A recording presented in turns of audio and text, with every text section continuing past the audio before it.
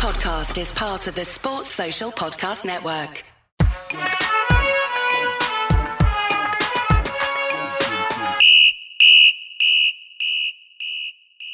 Hello everyone, welcome back to the non-league treatment room with me, Cookie, and as always, Davo is alongside me. How are you, mate?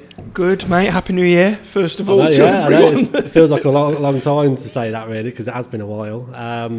A lot of things going on. We're obviously now part of the Sports Social Podcast Network now, so that's now underway. Go check them out because they've got lots of good podcasts on there, all football, rugby, tennis, cricket, you name it, they've got them on there. So go and check that out. But we're back with season 3, so we're going to start churning out these episodes and getting the guests back out to you and those stories, because that's what it's all about. That's what it's all about. So I'm ready to get him in. It's a lovely location. Thank you to Leamington for allowing us to use their facilities, and that might give our guest away as we are in Leamington. A cracking cup of tea as well. Unbelievable cup of tea. Absolutely lovely. And a bucket full of biscuits here as well. Biscuits as well. But this obviously person that we've got on today has been mentioned near enough, I would say, every other episode. Yeah, quite easily. So we've badgered, and now we've managed to get him in his own den and have a conversation, hopefully. So buzzing for this one.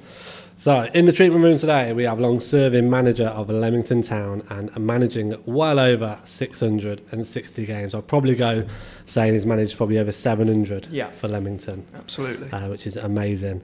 An absolute legend of the game and a very respected person. Please welcome Paul Holleran. How are you, Paul? Good. Yeah. Super. Very welcome. Good. Does that sound weird when I say nearly 700 games for Leamington? I suppose it's sort of grown with it, really. It gets a little bit embarrassing every season at the moment, because what happens in the first half of the season, it's his 12th, it's his 13th. So I end up getting a cake and a bottle of wine, and then later on in the season, it's rather 650 or 700, and it's another cake and a bottle of wine, and you're thinking, oh, for God's sake, not again. You know, so it does sort of. I mean, this thing was never meant to be this way. You know, you sort of know what the lifespan of managers and coaches are these days, but I suppose as we go along, we'll work it out. But I might have to take a leaf out of Jurgen's book, and you know, you never know. Get it on Sky Sports. I think they'd be up for not making an announcement tonight. Get the show going. And I suppose when you add up the other games, it's probably it's a lot of games. So probably it's well over 1,000. So but I'm still tossing and turning at night. I was tossing and turning Saturday night after the game. So as long as I'm tossing and turning and getting up in the middle of the night thinking about it, then I'll keep doing it. I think when I start doing that, I'll probably know I've lost my edge, maybe. Absolutely. Obviously, we're going to talk a lot about Leamington. So Leamington fans listening, we will be talking about Leamington, but we obviously want to talk about your past, a little bit about your playing career, what happened then, and other teams you managed, just to get to know you more, and so the people listening get to know you as well. But Leamington definitely will be coming up in the conversation. But we always kick off with, what does football mean to you? Now, it's a very big question, and it could mean a lot of things, but obviously the games that you've had and the time you spent in the game, what does football mean to you? Well, I think for a lot of people, I think there's lots of different kind of leaves on it, really. But I think for me personally, it's from a younger age, it was, and it's sort of come all the way through. Is that it was a bit of an identity, really. That when you were sort of growing up in probably Warstock on a council estate, and there weren't much going on in them days in the 70s, and you could go and link up with a football club, meet different people. From different areas, cultures, whatever, even then, and just friends, bit of discipline in your life, and it's grown as the year. It's the friendships you make, the people you meet. Yeah, I can agree with that. Yeah, definitely. the community side of it for me. Wherever I've been, the clubs I've been lucky to be involved with, and the people I still go out with them now. We still talk. I've got God knows how many weddings. I've still got. Over Christmas, I was out with 4 or 5 boys that I played with when I was in my teens, and there's football it's definitely one language. It's definitely, and for me that, I see how much good football does in communities, how much good it does for young boys and girls. I mean, how it does. Well, you've seen young old Barry popping around the place. Yeah. It just, it's just for me, football's just, it's just that kind of, like you say, community, togetherness, friendship, and then personally you structure your discipline. When I was younger, it puts a bit, just as daft as it sounds, you've got to be there at a certain time. Yeah. Boots have got to be clean. You've got to have your 50p subs. You've got to be there, and that's it. You learn to be part of a team, and it's great, really. It's something I encourage my children to. They were young as well. And but now, football certainly, as well as the ups and downs of football and everything, and the highs and lows, probably, for me, all the friendships I've made and everything would be the highlight of it all, really. Yeah, definitely. What would you say your biggest achievement so far in football is? You've had so many massive achievements in your career, but is there one that sticks out where you go, yeah, that's a big achievement for me? I suppose as a topic, the one that pleases me the most is when I can get the players into full-time football. That's the one that sort of, as the years have gone on, I've spent a lot of time trying to pick up the right young players and give them a bit of a polish, and then really not trying to keep them here for my benefit or our benefit, or whatever, trying to get them pushed on. And I suppose out of all them players, that there was the boy called Courtney Baker Richardson who basically, I'm trying to think how old he was when he come here. He played in Coventry's first team when he was about 16. Yeah, I remember Court. I was at Barwell and with Jimmy as a physio, and I think he come there on trial for for a few weeks or whatever. And he lost his way. Sort of at about. I knew of him, and then we came here, at the start of the season, came in on a Tuesday night. Kettering Marcus Law was the manager, and he came on as sub, this Courtney Baker Richardson. And I looked at him, I thought, God, 6'2", big boy, big strong boy, and I thought, look, and he caused us no end of problems. And then it sort of, we watched him a couple of times at Kettering then, and then he got released from Kettering, and then sort of, as you do with everything, really, you sort of do your homework, and he'd had about, in about a 12, 14 month period, he'd had about 8 clubs, and it was the same story. Whether Dale had him, Liam Russell, Reddish had him, and you're ringing those, but you try and get a picture of him, you see, and I'm thinking, and I thought, interesting, So I remember we got him in and we sat him down and had a chat with him in the room, and we were talking, and to bring it to quickly. So I thought, well, I can deal with that to a certain degree. Had to manage him probably different than some other people, some other boys, because he needed a bit of hard love, shall we say. But in the space of probably 18 months, we turned him from this sort of lost, petulant young man into a well-structured, disciplined, hard-working player who, in that spell, all of a sudden became popular and nice, and you sort of missed him when he left, but he ended up going to Swansea and played in the first team there, and he's gone on and he's stayed in football, so he'll always be Courtney, but he was probably the one that, out of all of them that have gone on to do well, he was the one that was, I think there was a lot of people would have looked at, how's that happened? Because a lot of clubs that had him, he'd been Romulus, gone to Barwell. He went everywhere, and I think he just turned up, and people looked at him, and he did. He was. But we've always, what sort of the changing rooms? What try to build up the changing rooms here, all the clubs. But was that sort of a few good experienced characters in it, pros in it, as well as the youngsters, and as well as a few tearaways, and you try and get the balance right.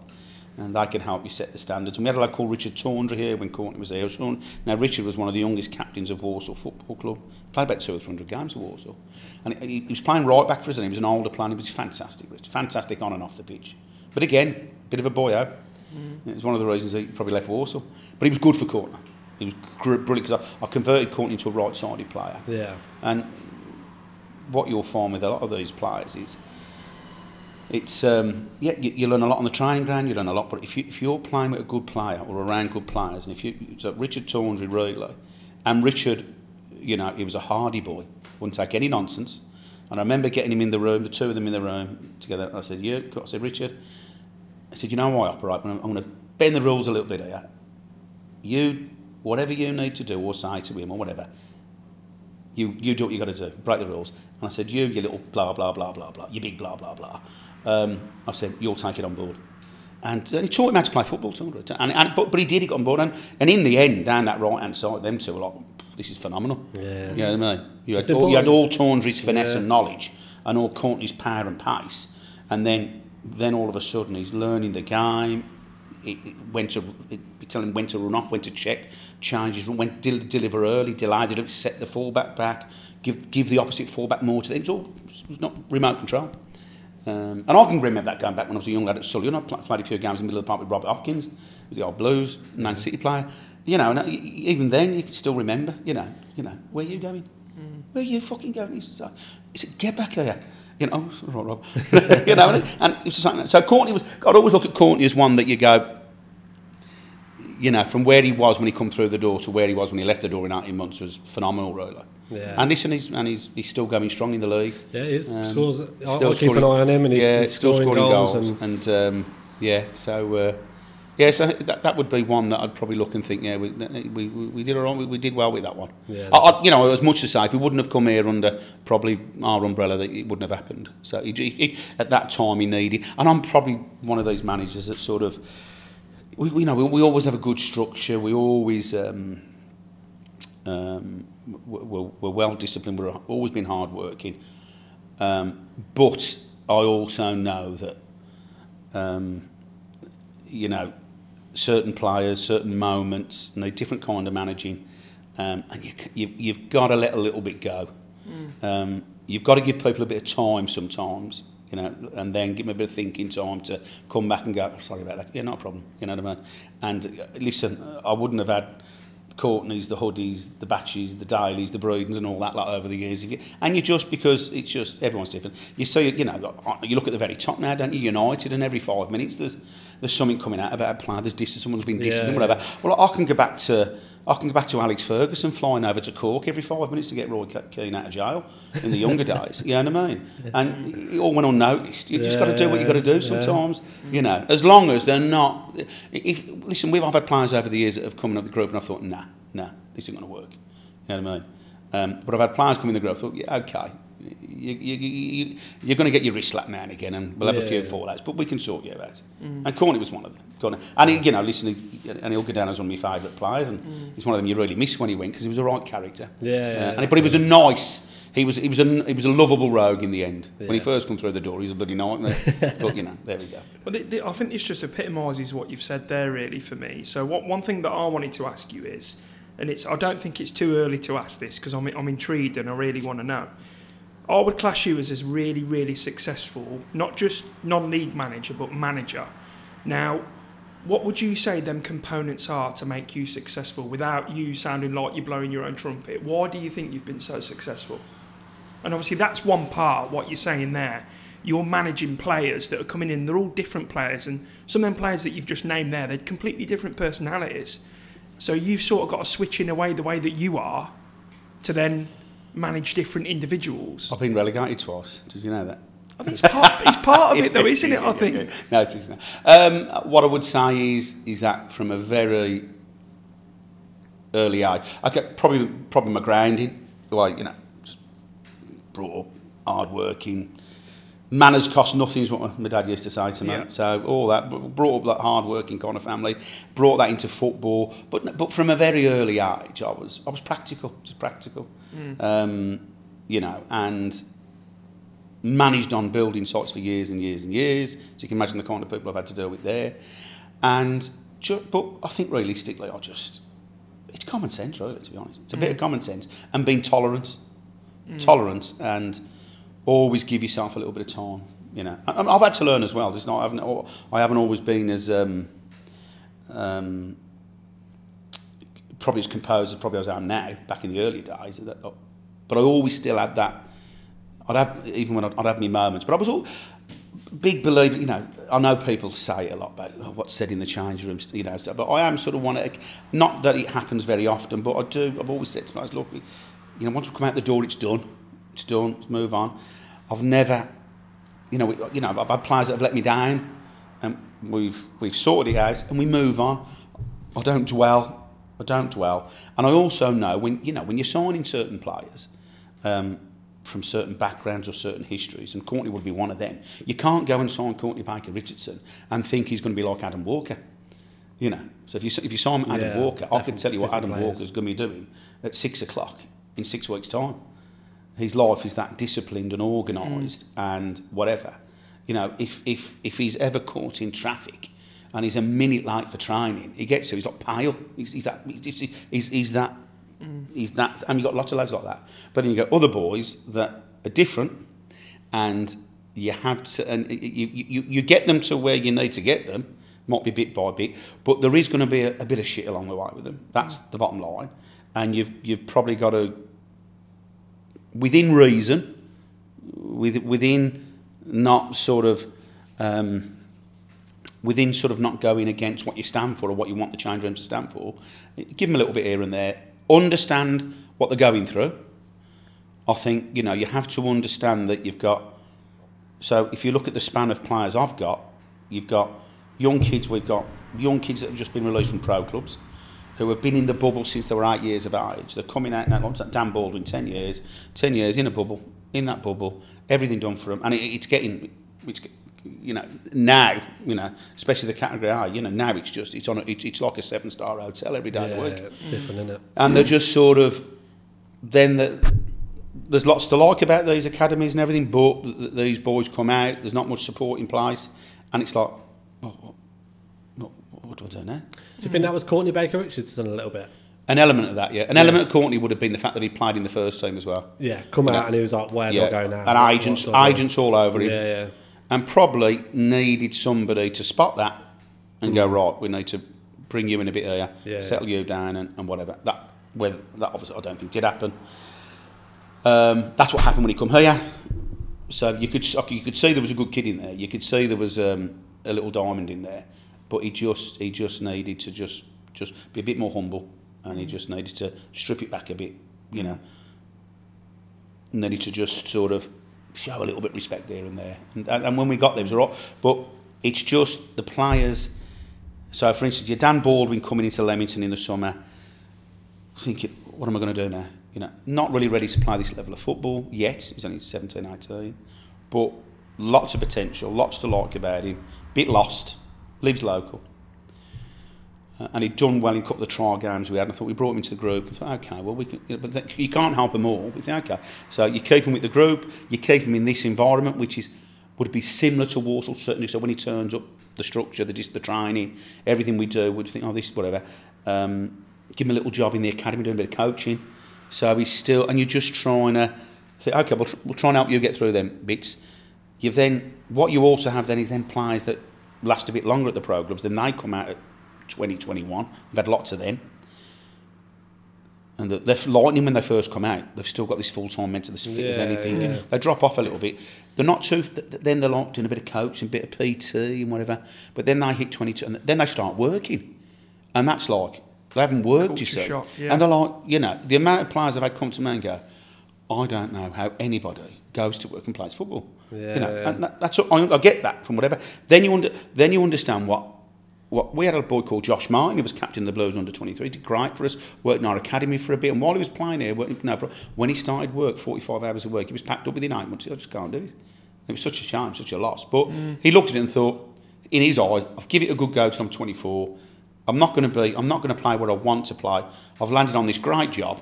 What do I do? Yeah. I can't do both. He's gone, you understand, that's fair enough. Yeah, so you get that happening, and then you've got the other band of players we've got here, that they've been on, then they settle down, and they get married.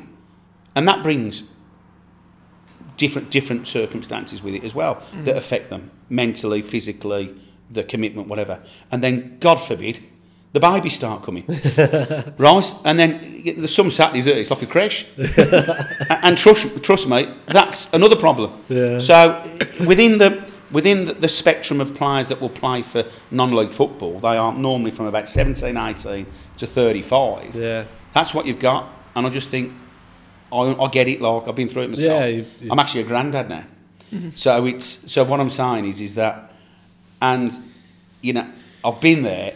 And I'm not, and I think because I'm around these players a lot, I haven't lost touch with it. You know, Yeah. I've got it with my own kids now, my daughter, you know, my son. You see it, you see the emotions of you seeing them getting to that age, a bit lost at 18. I don't know what I'm going to do. I think the world's again, you know, and you've just got to bear, you know, that, you know, I bear all that in mind when I'm doing, but they've still, and to be fair, when they come to football. And I've always tried to, wherever I've been all over the art, I've always enjoyed football. Mm-hmm. And I've sat in some changing rooms and listened to some people, some managers, and all the old classic sayings from years gone by.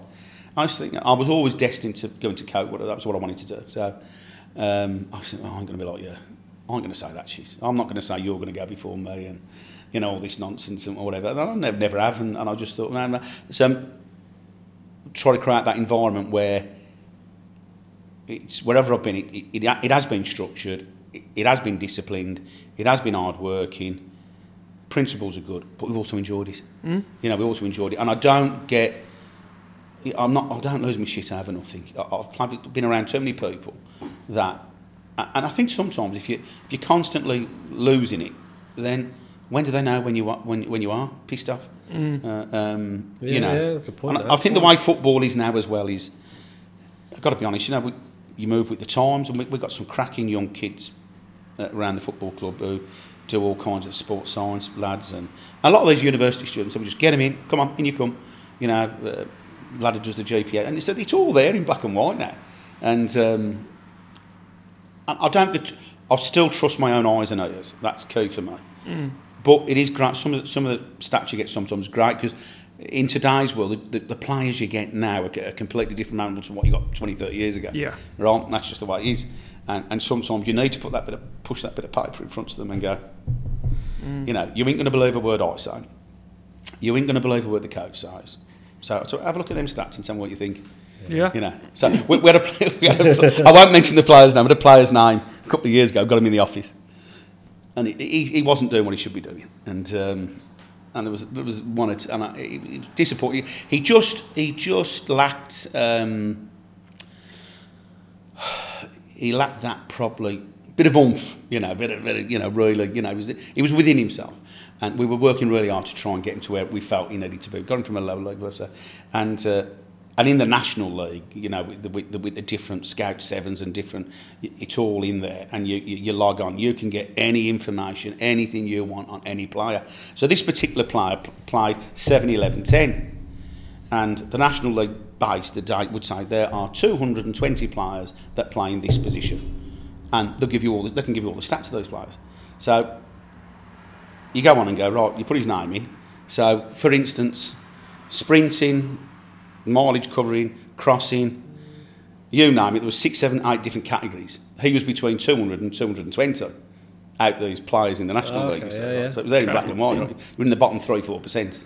Right, okay. So I said, good, take them home, can have a road with them, we'll have a chat Thursday. You know what I mean? Mm-hmm. Yeah. And it's just, so it is handy sometimes having, and on many occasions, many a time I've interfered with the data to really give them something to think about.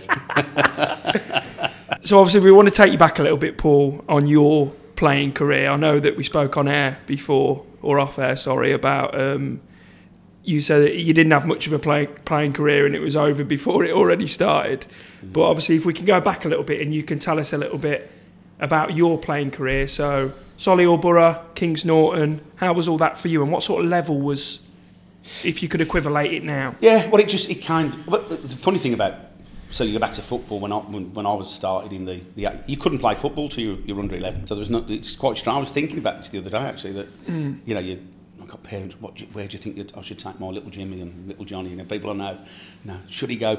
We've had Walsall on the phone. He's like 3.5 years of age. Just leave him in Yeah, Totty Club at the moment, will you? So no, but and it was. I said something. It's bizarre now to think that there was no teams until you were under 11. So when I was sort of, that age. So that would be sort of 80s. Straight into 11-a-side as well.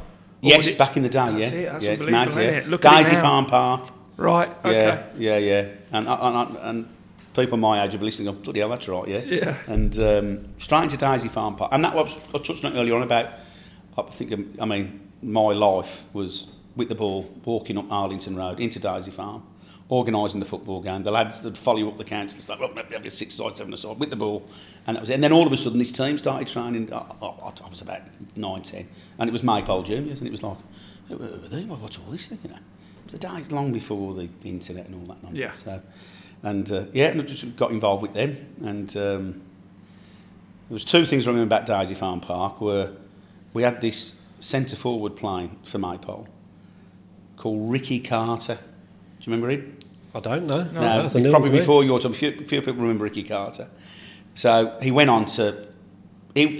Well, put it this way. I think the only way you could play at under 11s, you could play. So Ricky Carter, he was a year younger.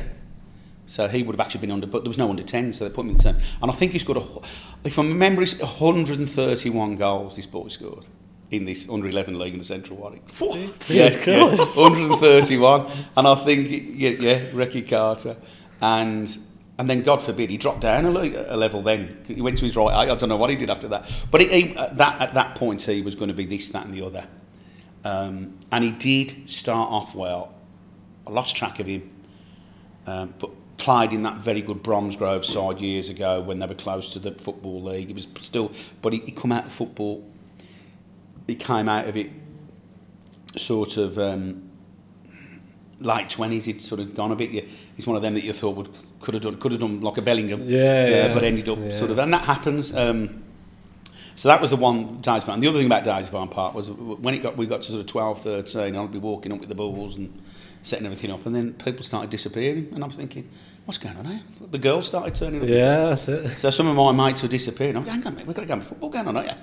I was like, what's going on here? Can't be having this, It's, that's memories of Daisy Farm Park. But Ricky Carter, yeah. It was, so kids football, great. And in them days, there was no academies. There was some school of excellencies. Yeah. I got invited into a few of them. I went to Lillyshaw. I went to Lillyshaw with Ronnie Morris. Love Lillyshaw. Some people, it was a bit different then. There was 2 from Birmingham. Me and him were invited in. Ronnie Morris, we got to that. I think it was last 32. He got into that. I think it might have been the first year that was they were doing this for the 4th and 5th years at school. And I travelled in with Ronnie. Ronnie ended up playing for Blues, and he played for a team in Italy. And the last time I seen him, he was a crane driver. But difference in it. Yeah, Playing in the Blues to Italy. Well, you know, I'm crane driving that, that's mate. right. Yeah. Speak fluent Italian though. I'll tell you about the best ever player I ever seen at Blues, and when I was seen him again, I'll tell you that later. But so that was that. Great. So I was in them early days. I was all right. And What position did you play? sorry, What position did you play? full back or midfield. I played yeah. centre half as a kid, but I didn't grow, sadly. Oh, okay. Yeah, so I grew one way, but not the other one. Sweeper though, surely back then it was sweepers, weren't it? You'd have your big ball winning centre That's right. half, You would, and then your little sweeper behind. Yeah, that's right. I was probably a bit second centre half. Yeah. It's a bit like Udder. So Yeah, I love that. I've seen him win a few headers. yeah, that's right. Yeah. We Throwing know himself Woody very in. well. You don't get much deeper than Uddy, do you? No, you don't. No. So that was that. Yeah, into bit of floodlit football. Blues. Give you an idea of what School of Excellence was like then. I remember going into Blues for a few sessions, whatever, and it was at Fox Hollies in Hall Green, 1 AstroTurf pitch, 6 teams. Yeah, and you all basically you had like a sixth of this pitch. That was it. That was the School of Excellence. It was pathetic looking back, but that's what it was. Yeah, that's what it was. And then I can't remember it all. Floodlit football. Then played. Ended up with this Kings Norton. This was the Hickeys. This was them boys, and still pretty young. But then obviously they financed it up the league. So they would have been like it would have been step 4 or 5. The leagues have all changed. Okay. But that was good. I was there for that was all right. I got a knee problem. I was out for a bit. Came back. and ended up. I remember having a few games at Knoll, that was local for me to get back. Then I ended up at Solihull. I don't know how old I was then, and God, you thought died and gone to heaven. I thought, oh my God, what's this? You know what I mean? Because what year was that? So about 90, something like that. But in the 80s, at some point in the 80s, the old Solihull Borough ground, which was in Hillfield, Monkspath, they sold that for £4.2 million. Right. So that was back in the 80s. That's a lot of money back in the 80s. Yeah, so you're probably talking 15 million now. Yeah. But the guys that got the money were just similar to, like, if you can think of a club down at step 6, 7, so from your neck of the woods, I don't know, like a Bowall Swifts or something. Yeah. They've got a committee. So Solihull Borough had this committee. The chairman had run the bar. The vice chairman had cut the grass. The secretary put the goals up. That's it. They never had no money. But then, so then you had these guys, and they wouldn't let anybody in, and they were, this is ours. But it was madness at the time. I remember rocking up there thinking, wow. And I was only like brought in as have a look at him kind of thing. But I took a liking to that place, and they took a liking to me. I'd already started coaching, but doing a bit of coach. I was doing bits of coaching that by then anyway. And I started playing to start with. In and around the first team. Played most cap reserve player in the world at Solihull Moors. But it wasn't the kind of place you'd want to leave. You know, they were sending you up to get a tailored suit in Solihull. You know, the reserve team were going on Aston Villa's coach to reserve games. You're getting paid. It was just, I was thinking, it was just food. It was just, wow, this is unbelievable. So that was Solihull Borough back in the day. And then, that was good. And, you know, some great... So playing there. And that basically, to move on before going to but that was playing there. And eventually, it was there when, basically, I got involved in really, Solihull were ahead of the time then, getting the reserves and youths, reserve team set up. But back in the day, it was just any old Tom, Dick and Harry, and we come up with this under-21 policy. Oh, okay. You know, we wanted to get, look, we need to change all this. I'd had my second op on my knee. Right. I thought, I'm ready to, I was doing a bit of coaching there, doing whatever, and I said, look, we can do something. I'm saying to these, they liked me anyway. They could see I was there for football. There's a lot of people there taking money off them. I was there just for football, just football mad. I said, look, we can all these kids, we can do this, we can do that, we can do this. I've done a bit of coaching here, there and everywhere. So, and that's when I started to set that up with some good people. And that's when it went from sort of playing to... Well, that you've gone straight back onto our next point if you want to carry us on, Cookie. Did you injure yourself in a game, or was it just a recurring wear and tear? I'd had it from probably in late teens. Yeah. A couple of ups, and I think I got to a point about, I don't know what age I was, 24, and I was doing this, I was doing that. I think, well, you know. Were you just struggling to play as well, just in pain? Yeah, and then I had my patella tendon done at the time as well. That's Then when I got set this, so when I came back, then I carried on playing a bit, and I was helping organise all this lot and linked with the first team. And then we reaped the benefits. Solihull did of that all them kids. So we were getting all these kids in playing in that reserve, Midland Com Reserve League, wherever it was at the time. All these young boys. Lots of them went on to play for the first team. Lots of them went on and did all right again. And that was enjoyable. But then you hit a point when you sort of miss first team football. What was the... So, did you struggle to switch from that playing to coaching and managing, or were you I'm happy to do that? No, because if... What you see today is probably all these young boys, girls coaching, lots of it going on now. But you can go back in the 80s. So when I was 15, 16, I was doing that. Okay. Before nobody else, everyone thought I was a bit of a freak. I was getting on the bus with me bag of balls and me bag of bibs, going down to different parks, doing coaching sessions for these football teams, and getting back on my bus and going home. Right. And I think it was a path I wanted to take. Yeah, that's fair. There might have been an element that I thought, some people say, well, you were never any good, so it's a good job you went down that path. But I don't know. It was a path. I enjoyed it. I enjoyed the coach. I was more of a coach then. Yeah. But always had that bit of management structure, chasing players, organising things. I was always at that side of me as well, so I was always there from a very early age. So Yeah, so... Did you have a growth mindset with it all, though, Paul? Like, did you feel that you were going to achieve what you've achieved? Like, looking back, really? No, it's in the moment, really. Really? I think I was that swallowed up by Solihull at the time. I'd landed at this football club with some great people, all these expert, because the first team was just, the names of the players they had was phenomenal. That's so much money. But I wish I was just going through that door now with all my knowledge now, to them group of people and going, right, leave this to me. Yeah, hindsight. Because they could have got, it was just a total mismanage after mismanage after mismanage after mismanage after mismanage, which it was nothing I was involved in, but when you look back and think, God almighty, so how's that happened? No, so then the story, how it evolves to where you're going next is that how the first team came back again. It was just, I was about 27 now, and Kings Norton, they were a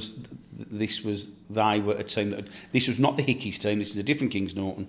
Mike Rowley was the chairman, Steve Denny, who's at Alf Church now, they were part of this. They built this team, come through Midland, come into the Interlink, all this, but then stuttered, and then they came for me at 27. They had the guy that'd been there for years that mentioned, look, we want you to come in with Peter. He was sound anyway.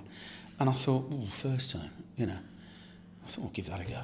Because I've done enough now with the youth or whatever. And so that was the first kind of job as a first team manager. How was that? At 27 as well? Yeah. That's young. Yeah, young and naive, yeah. Really? But my coaching, my enthusiasm and my coaching and my energy would have got me through them days. I was like a bottle of pop, but still had a bit of cop on, like. You see some people and go, come on, you've got to get... Probably my upbringing a little bit. I knew what was what like. So it just sort of... but then what I wasn't ready for was I'd had all these years at Solihull, no suits, no shoes, anything you want, going into a club, Kings Norton, based at Triplex, played at Samwell, Interlink, nowhere to try, and all this. I'm thinking... Oh, Jesus Christ, what's going on there? But you just knuckled down. And I had a great year. Had a great year. We finished second. We won the cup. Got a few youngsters in. A few of the Solihull boys. Some other players you'd come across in the league and whatever. Had some good old boys there. It was brilliant. Had a great year. Really, I can still remember lots of it now. Some good boys. Not thinking... some of the... We had, again, Mark Whitehouse, Kevin Sivright...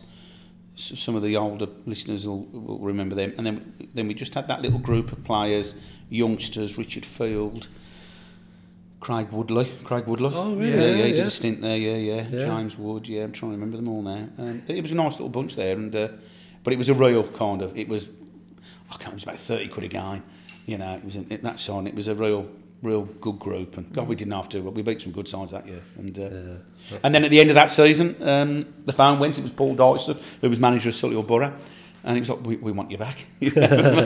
So, and back I went as his number 2 or first team coach. I take it that was a higher. Yeah, Solihull Borough were like 2 leagues above, I think. Okay. Yeah, so that's how that sort of come along. And I think there was probably an element of that summer. I'm sure that it would have. The first team hadn't done too well. The money had started dwindling away. Believe it or not, how you could, but they did buy a ground, which is Damson Park at the time. That was going through 1.2 million. But that's the best thing they ever did, because you might go up there and see that ground, which is amazing. But they own a load of land behind it as well. So I was up there and all that was going on. And what killed them is then that they bought the ground, then they had to develop the ground. But it was the running costs of the ground as well. And you had those people that didn't let anybody in really, and they couldn't, they would struggle to run anything really. Like, nice people, but it was like you say, it was just further on in the story. That's why it ended up being Solihull Moors, because they were going really. But so rocked up back there with Paul Dodd, but they also brought Dave Buist in that summer to head up to. With the youth and reserves, and brought me back to work with Paul. I knew Paul anyway, great bloke. Old Coventry centre half. Yeah. Thomas, And that was, the money hadn't completely gone. at Solihull, but the budget was, but there was still some of them characters. I mean, you know, all of a sudden you're taking training session. There was Nicky Cross there, Keith Birchin used to come and train with us, Darren Bradley, you know, as well as all these, you know, Martin Myers, Andy Penny, Joey Dowling, all that lot. So yeah, that was, and I was still only 28, you know. So that's mad at that age, isn't it? Yeah. Telling Nicky Cross, you know, I think he's still the only player to play 100 games in 1, 2, 3 and 4, Division 1, 2, 3 and 4. You know, and go, stop, stand still, Nicky. Now, what I want you to do now. He's probably looking at her and going, who the fucking hell is this? With his whistle round his neck. Did it ever not affect you, but did you ever think like being a young manager and talking to older players? Was that ever an issue, or was it like they imposter syndrome sort of thing? Or did they go no? Like I think possibly. I think I touched on it before with you that I think because I probably was out of my depth, but I didn't know I was out of my depth, and I think it was just. I think if it was how I think now, and how I think now and how deep probably I am, looking back now at that person, I think how the fucking hell did I do it? You know what I mean? But again, I can go back to different times in life. I've got different qualities, and my qualities then were definitely I loved it on the training ground. I was full of energy, Mr. Motivator, and a lot to drink in the bar after. So there was a lot for them to like. Yeah. And I was ahead of my time with the coaching, 100% then. I know I was. So these boys would be telling me, fucking hell, this is all right, this is fun. You know what I mean? So it was. So I'd probably won them over that way, and there was some. So going back to Solihull, there was a few players there, like the senior players, like Andy Penny and Joey Dowling, who would probably have my back anyway. Okay, yeah. They go, I know, now he's all right. You know, so that once you've got them on board, then it probably helped me a little bit with that route. So, so then, how did Howes Owen come in? When was that after Solihull Borough? Yeah, so the story at Solihull Borough was, sadly, the dice thing didn't last very long. We moved into the ground. But that was mainly because things had been cut back, you see. Then Dave Buse was appointed. Dave was appointed as me, and I think that was probably always the idea. And I had a great, so I had a great 2.5 years with Dave. Yeah. As assistant manager, that was good fun. He was a great bloke, Dave, and his family. Dad John used to do the scouting, and we had some good times. And the budget was manageable, yeah, brilliant. But then it went again then. So got to about, after 2.5 years with Dave, if my memory serves is right, then it's drastic times at Solihull. It's you know, we're struggling now to pay bills and all this palaver. But of course, so Dave, look, I'm off, whatever. And I think at the time I said, yeah, okay, fair enough. I think, you know. So we were sort of going together, if I remember correctly now. But obviously I'd been at Solihull a long time. They've been really good to me. They give me a chance. Yeah, definitely. All the rest of it.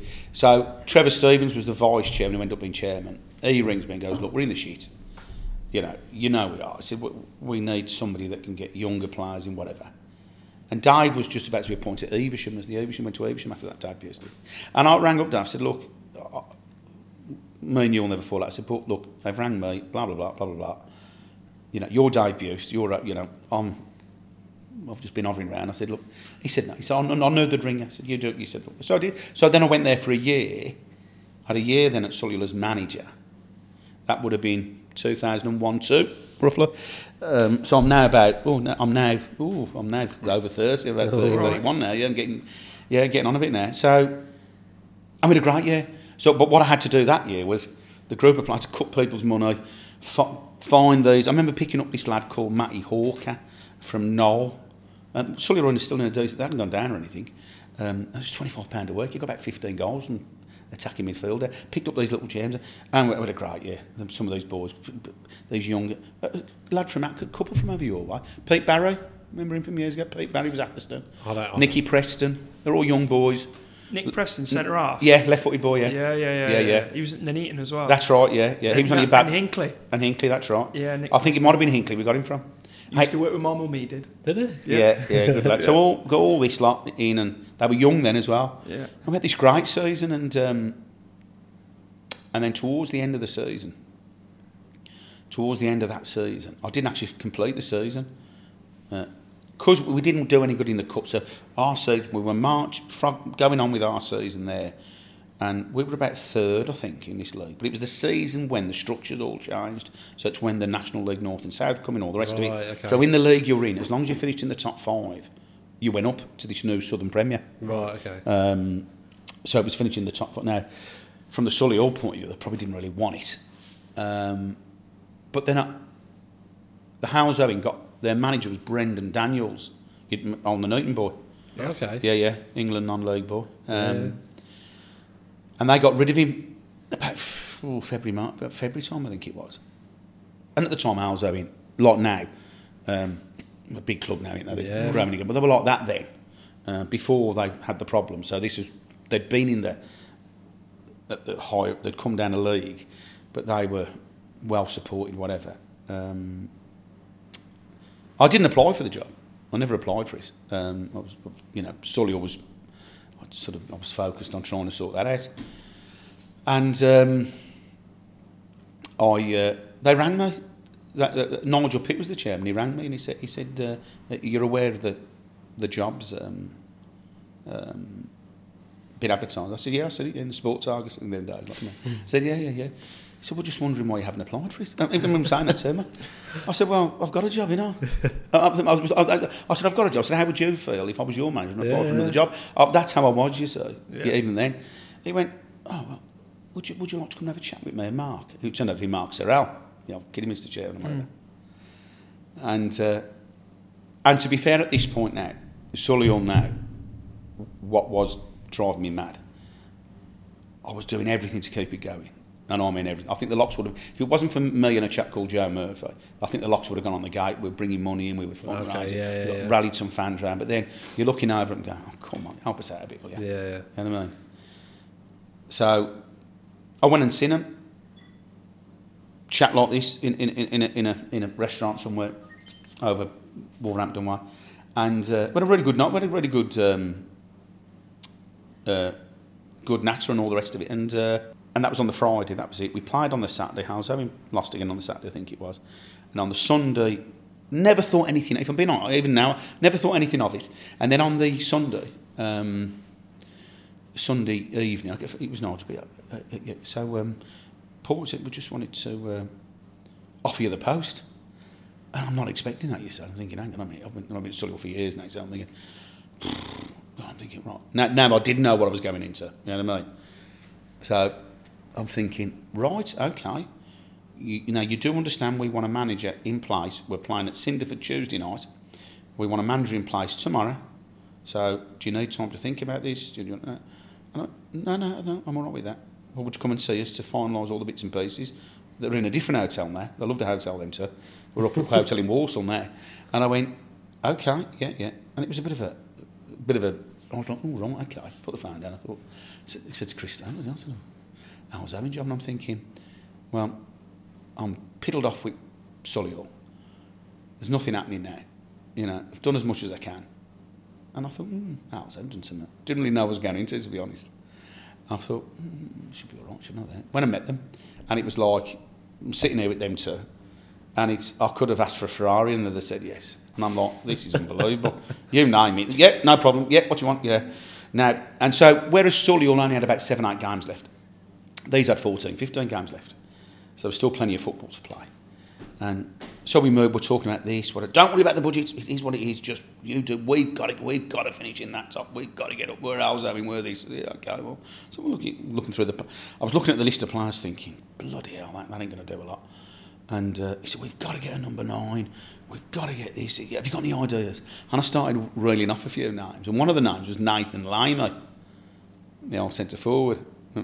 So, but I remember driving home from that. So I accepted it. They brought Colin Brooks turned up. He's been there longer than Al Zoe. They turned up, so we had a pot of tea or something, and it was about midnight. I'm driving down the M6, and then I'm really thinking about it now. I'm really thinking, I'm thinking about the team, what they've got. I'm thinking, God, there's a bit of shit to sort out there. I'm thinking about it. I pulled up my car. I'm not joking you. I walked round that car 50 times. It's now 2 a.m, I reckon. And I'm thinking, I don't think I want to really do this. I said, it just all happened so quickly, so I didn't give myself any thinking time. And I thought, nah, listen. So I rang him back about 2 a.m, Nigel Pitt. I rang him back and I said, look, he said, I know what you're going to say. You don't want it, do you? I went, I'm sorry, Nigel. I've had a long drive. I've been thinking about it. I don't think I'm, well, if you're not fully focused. Well, first of all, he said, I've done the fucking press release. I said, well, look, I'm ever so sorry, but nah, I'm sorry, it's not for me. You know, so that was that. So, went to work. We trained on a Monday night at Solihull. On the Monday, it come up on what it wouldn't have been, whatever it was on them days. Nathan Lime has gone to Holleran. So that was the idea at Holleran. They were. I couldn't get Nathan Lime to Solihull. I remember, you know, we were just what we were paying at the time, and it was a certain type of young model player, or just an older player, you know, a bit cheap or whatever. It was one of them. I went training on the Monday night. There was something happened on the night. Go to the club. And then we couldn't get Nathan Lime. Something else happened. Then it was, well, I'm not sure, you're going to have to try and drop another 1 or 2 players. And like we were third or something in the league time. And I got back in my car again. And this is on the Monday.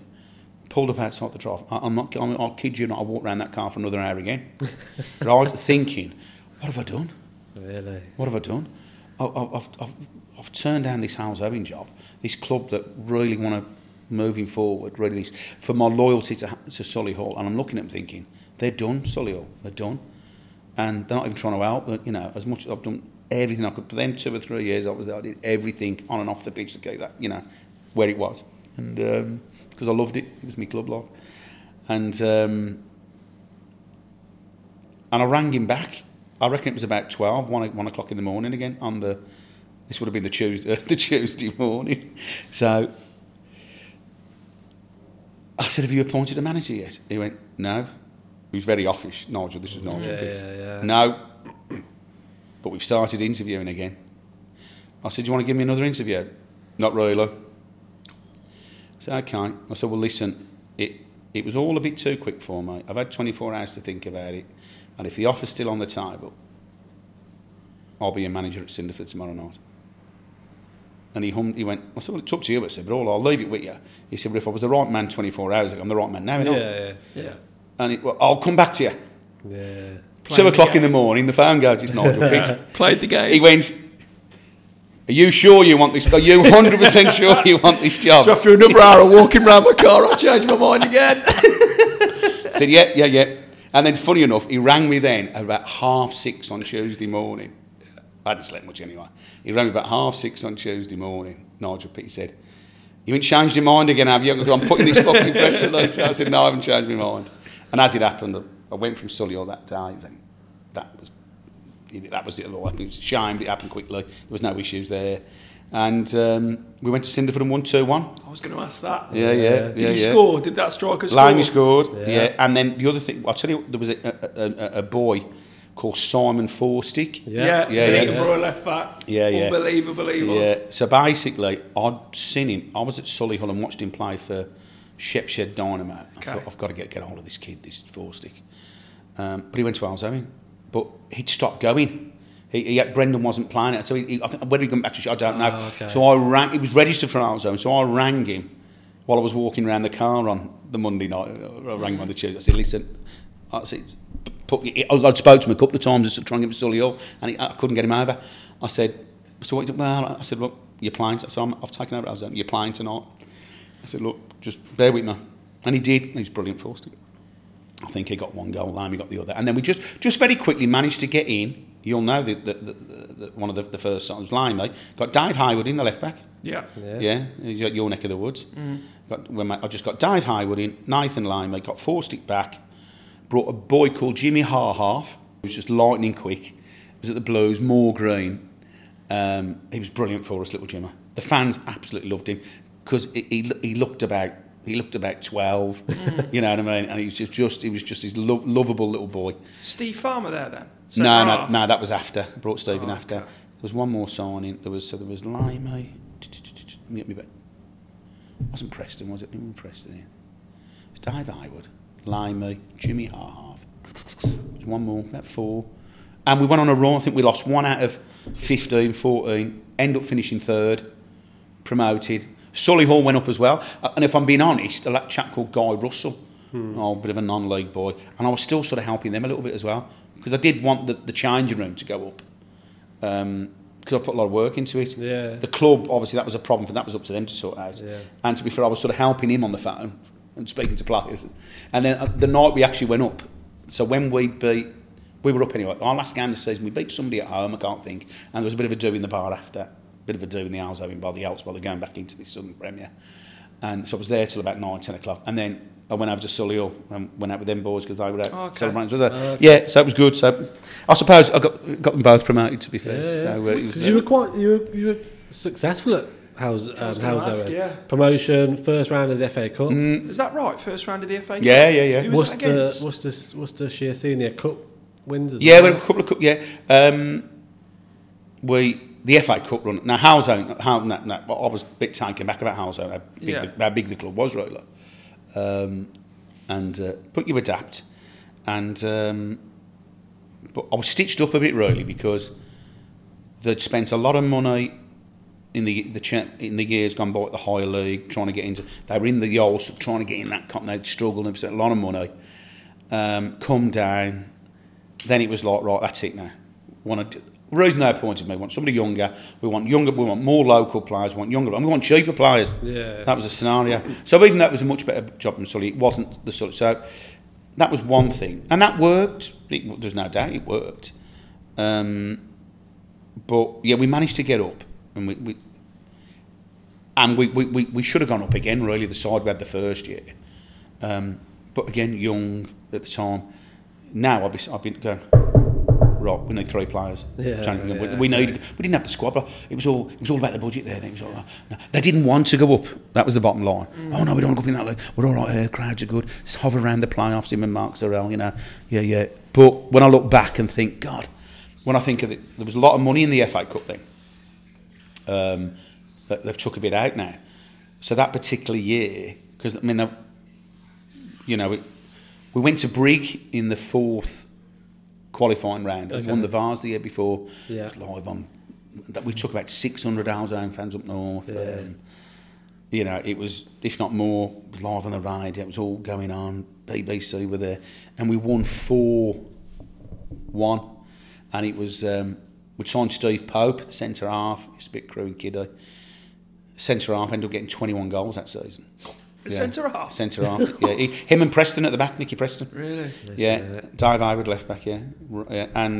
But Steve Pope was great at set plays, but free kicks, he was on penalties and free kicks, he said. Oh, okay. So his free kicks around the edge of the box. He scored one at Brig like a rocket. They were just tornadoes.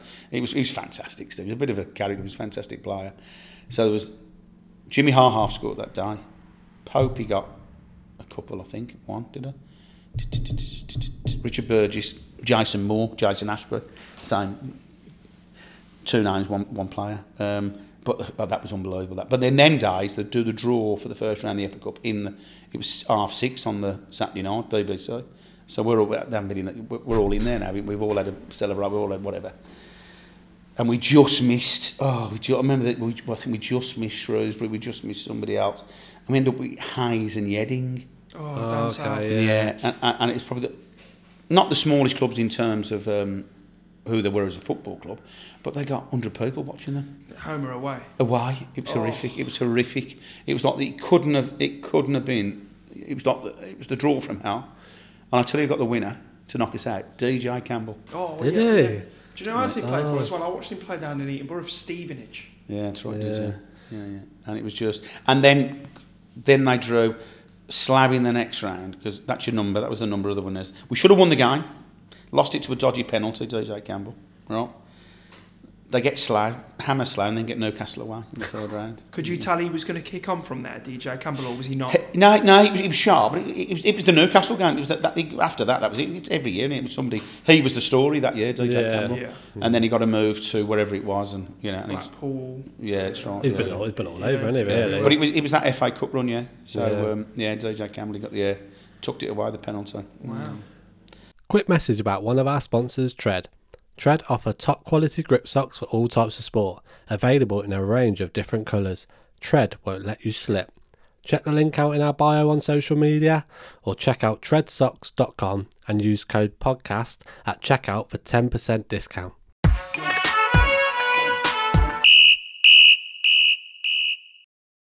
Sports Social Podcast Network.